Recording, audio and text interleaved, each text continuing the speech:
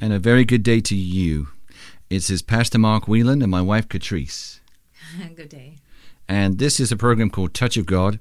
And we are here and we are seeking for the Lord to speak through us to you today as we seek Him to do that every single program, so that you may be enlightened and you may receive the truth and understand the truth of the Word of the Lord by His Scriptures, by His personality, by His very words that He has spoken, and the true nature and character of the Lord.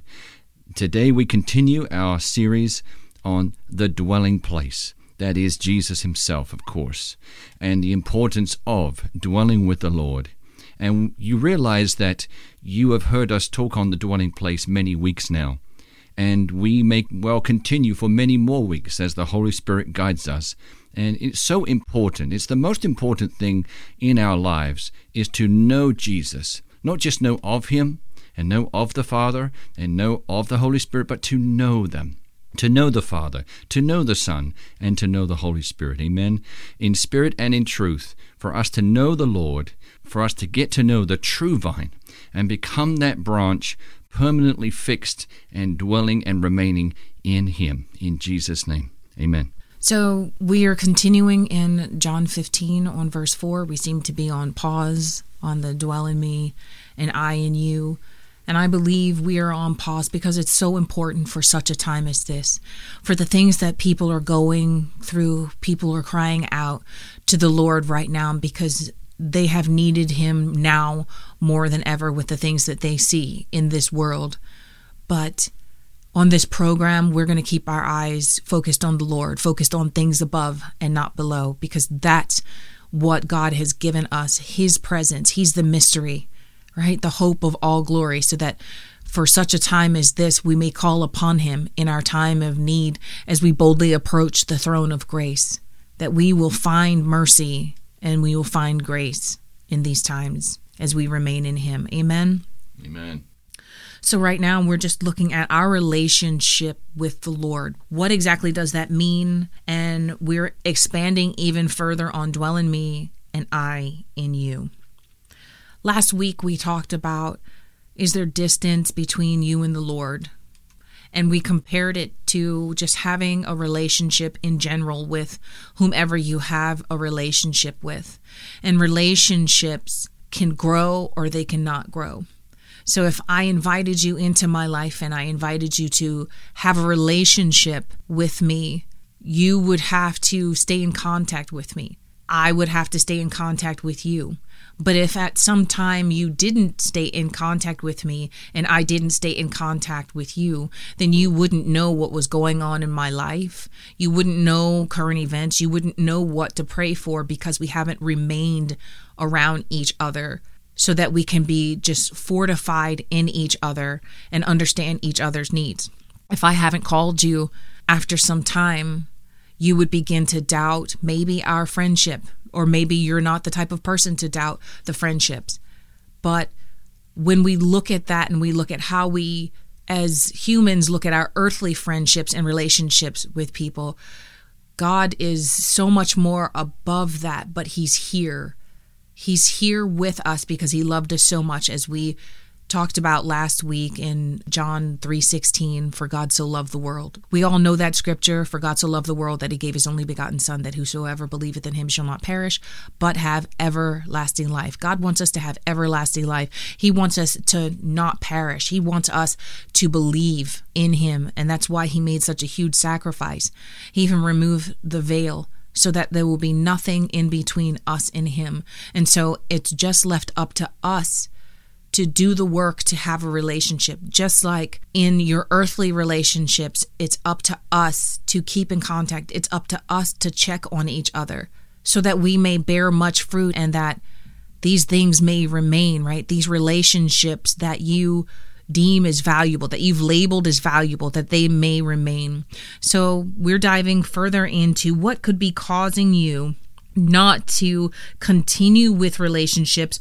Or what is it that you're thinking? What is your thinking process? Someone, after not talking to a friend, we can feel unloved, guilty, and not good enough to approach them for anything because we have not been good friends in some situations, in some cases. We sometimes feel like we don't have the right to ask for anything. We can also feel ashamed of not spending more time with God.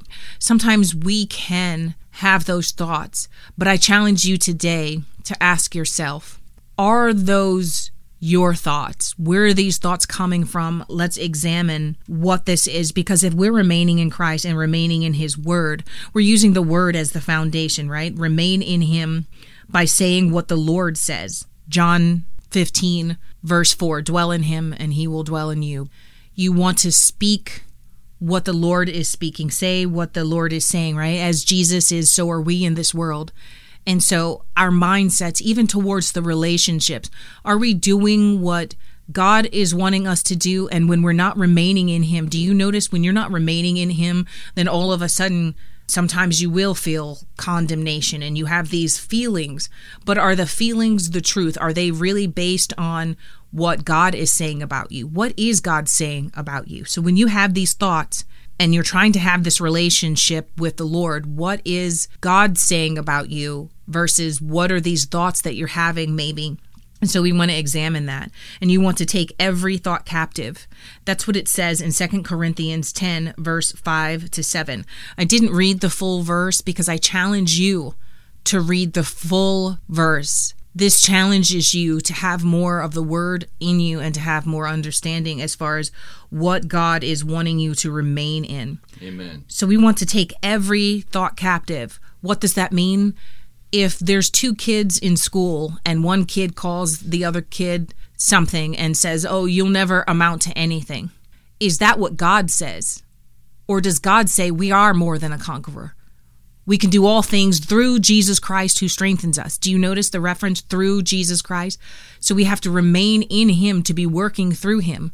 So if our thoughts are not remaining in Him, we're not doing what He wants us to do. And again, reference to John 15, apart from Him, we can do nothing. So we want to do all things through Jesus Christ. So that means we have to get our mind lined up with the will of God. Joyce Myers has said, if you have stinking thinking, you don't want to have stinking thinking. We want to have the mind of Christ right now. And so we're just going to take some time right now and just say, God, we just thank you right now that all the viewers and the listeners, they have the mind of Christ. Yes, Lord. That they are one in the Spirit with the Lord, that this is their firm foundation, that they're anchored in the Lord as their launch point for having a relationship. They're constantly going back to the Father. They're going back to the Lord. They're asking every single day to reference everything that's going on in their lives so that they can lean on the Lord. They can dwell on Him. He is their sustenance. Secondly, as we're taking every thought captive, remind yourself, the bad thoughts are not your own. If any man be in Christ, he is a new creation. All things are new. So 2 Corinthians 5 verse 17 says, behold, all things are new. So if you're meditating on things that are old, things that are keeping you down, those aren't the thoughts of Christ, because Christ is dwelling in the now and what He's saying about you now. And so if you're referencing your old life before you were in Christ, none of those things count. Right now, we're going to focus on the things that are in Christ. So if before Christ there was something going on and those are the thoughts that you're having, then you want to just go right back to the beginning of what I was saying and hold those thoughts captive. And you're going to go back to 2 Corinthians 10, verse 5 to 7. Now, this may not be for everyone, but for those of you out there that are just reminded of your past, reminded of certain things, or you're walking through condemnation, I want you to go back and you need to tell yourself you need to hold every thought captive. This is what you need to do for that process. And then you're going to go on and you're going to say, after you have held every thought captive, perhaps some of you are having other thoughts, but remind yourself, therefore there is now no condemnation for those who are in Christ. So again, we see that reference in Christ. Being in Christ is remaining in his word, remaining in him, casting your cares upon him, constantly going back to him. We want our paths directed. A path could be your thought process path, and you want that to be guided through Christ, being in Christ. You want to remain. Again, examining your relationship with Christ, because it's so important. If John 15 is telling you that apart from him, you cannot do anything, then that's something that you want to examine, right? Because we all want to go forward. We want to prosper as our souls prosper. We want to incline our ear to his saying, right? So that it is life to all that hear it and health to all of their flesh. But if we're not remaining in him and we're not acknowledging him, then he can't guide us in all of our ways. Can you imagine if you haven't talked to the Lord in a while? You're not familiar with his voice. How can he do that for you if you're not casting the cares? Now, God is a good and loving Father, and he's going to love you and he's going to bless you anyway, but he wants you to remain in him so you have that connection, and it gives no way to the lying tongue and the thoughts of the accuser, which of course we would have to hold captive. Every thought. So in Romans 8, verse 1, it says, "Therefore there is now no condemnation, no judging, no guilty of wrong for those who are in Christ Jesus, who live and walk not after the dictates of the flesh, but after the dictates of the Spirit." So when we're in Christ, we're not going after what the flesh is feeling. So sometimes the flesh can start to feel guilty. Oh, I haven't been around the Lord, and so maybe he won't talk to me. Remember, the Lord will never leave or forsake you. Do you see how I said that? It's because I have the knowledge of the word in me so that I can call upon that as a reference. What does God feel about me? Oh, well, he will never leave or forsake me. Will God ever abandon you? No, he will never leave or forsake you. So we're using the word as that reference point, as that launch off point. Beloved, you want to get into the word. You want to know what God feels and thinks about you so that you can reference that. So when you're told a lie, you can cover it with the truth of the word, which will fight for you. There's a scripture that says, "My people perish because of lack of knowledge." We don't want to have the lack of knowledge. So as you learn more about the word, you're going to learn more about who God is, what he believes in, and what he's fighting for you. All of it is for you, because remember, he sent his son here to die for you. So this relationship that you're having, it's not something that you're just saying to look good in or appear good in front of others. This relationship, it sustains you. If you've been following the teachings on John 15, remember, John 15 starts with Jesus saying, "I am the true vine and my Father is a vine dresser." So this relationship, it's more about just saying, God is my friend. This relationship is anchoring you to the truth. It's giving you a stable foundation. It's providing sustenance, not just for now, but for future seasons. It's your main source that you're anchored to. And so we want to continue to nourish this relationship.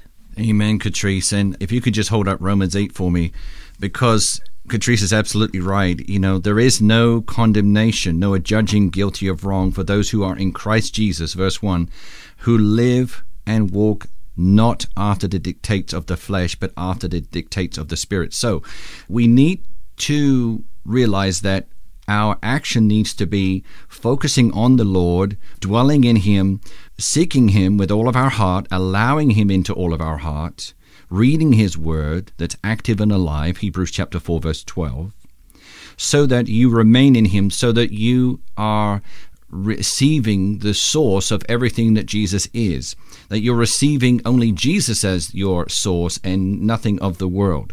And also, when you are seeking the Lord and you're walking according to the Spirit, that's things of the Lord, and you're not walking in the ways of the world, of the flesh. Verse 1 here is saying that there is no judging guilty of wrong, because that doesn't apply to you. Why doesn't it apply to you? Well, if you look at verse 2, it says, "For the law of the Spirit of life, which is in Christ Jesus, the law of our new being, has freed me from the law of sin and of death." So you are a new being, a new creation in Christ, and the law of the Spirit of life has superseded the law of sin and of death. You're no longer bound. So you're now free, but now you have to remain in Christ and continue to focus on the things of the Spirit, the Holy Spirit, the Spirit of the Lord. Amen. So I just want to share also with you Matthew chapter 6, verse 6. But when you pray, Jesus said, go into your most private room, and closing the door, pray to your Father who is in secret, and your Father who sees in secret will reward you in the open. And Catrice is just showing me that she also was led by the Lord to talk about Matthew chapter 6, verse 6 today, and we did not compare notes before the program. So this means that the Holy Spirit wanted to bring out Matthew chapter 6, verse 6 as one of the many verses that the Spirit wanted to reveal to you today. It says, but when you pray, go into your most private room, and closing the door, pray to your Father who is in secret, and your Father who sees in secret will reward you in the open. Now, yes, it is true to say that you need to find a quiet place in your home, in your car, wherever you are, because when you find a quiet place and you turn off your phone and you turn off those things that would distract you, you are left with peace and silence, enough for you to be able to focus your heart on the Lord, so that you can minister to the Lord, pray to the Lord, love Him, worship Him, amen, but also spend quiet time waiting for Him to speak, or waiting for you to be able to hear Him, amen. But also think about this verse not only in the physical way, with a physical room or a physical car or physical place, but realize that your heart, you need to position your heart so that it is not distracted. You need to focus in such a way that you are focusing on the Lord, and you're technically closing the door of your heart to all distractions and only allowing Jesus into your heart and nothing else, so that you can have quiet time and be praying to your Father, Jesus said, who is in secret, and your Father who sees in secret will reward you in the open. That's an excellent reflection. I was going to definitely do that, because it's just another way of us learning that we can draw near to the Lord and He will draw near to us, which is James 4, verse 8. This is all about our relationship with the Lord. How can we be in Christ if we don't have a relationship? How can we be in anything if we don't have a relationship? Let's just say if you were taking a class and you had a teacher and you never talked to the teacher, you never asked any questions of the teacher, then when a test comes up, you don't know what to do because you haven't remained close to the teacher to be able to maybe be tutored or to have better understanding on what they're telling you. Well, it's the same thing. God wants to guide you. God has provided tools. He has laid down a foundation. He's let you know what happened with the other disciples. He's let you know the intentions of His heart. But God cannot force you to come to Him. He is a gentleman. And so we just emphasize that all of these things are wonderful that we are telling you, but if you, beloved, as you're sitting there, if you have not made a decision, your family members could have made a decision, your parents could have made a decision, and maybe your household, you're being told, oh, we're all believers. But right now, in these times, it's coming down to, what do you believe? When you're not with your parents, and let's say you go out with your friends, what are you believing as you go out on the streets? What is it about the Lord that is saving you, or that how are you remaining in the Lord? Your parents can pray for you, and yes, the prayers of the righteous availeth much. But for your portion of what you believe in, what are you saved from? Did Jesus save you, or did Jesus just save you through your mother, and you only know maybe of your mother or your father and what they prayed? So we strongly urge you that the things that we're saying to you, take hold of it, hunger and thirst for it. Know that these are the things that you have to do. You have to be a sayer and a doer of the word.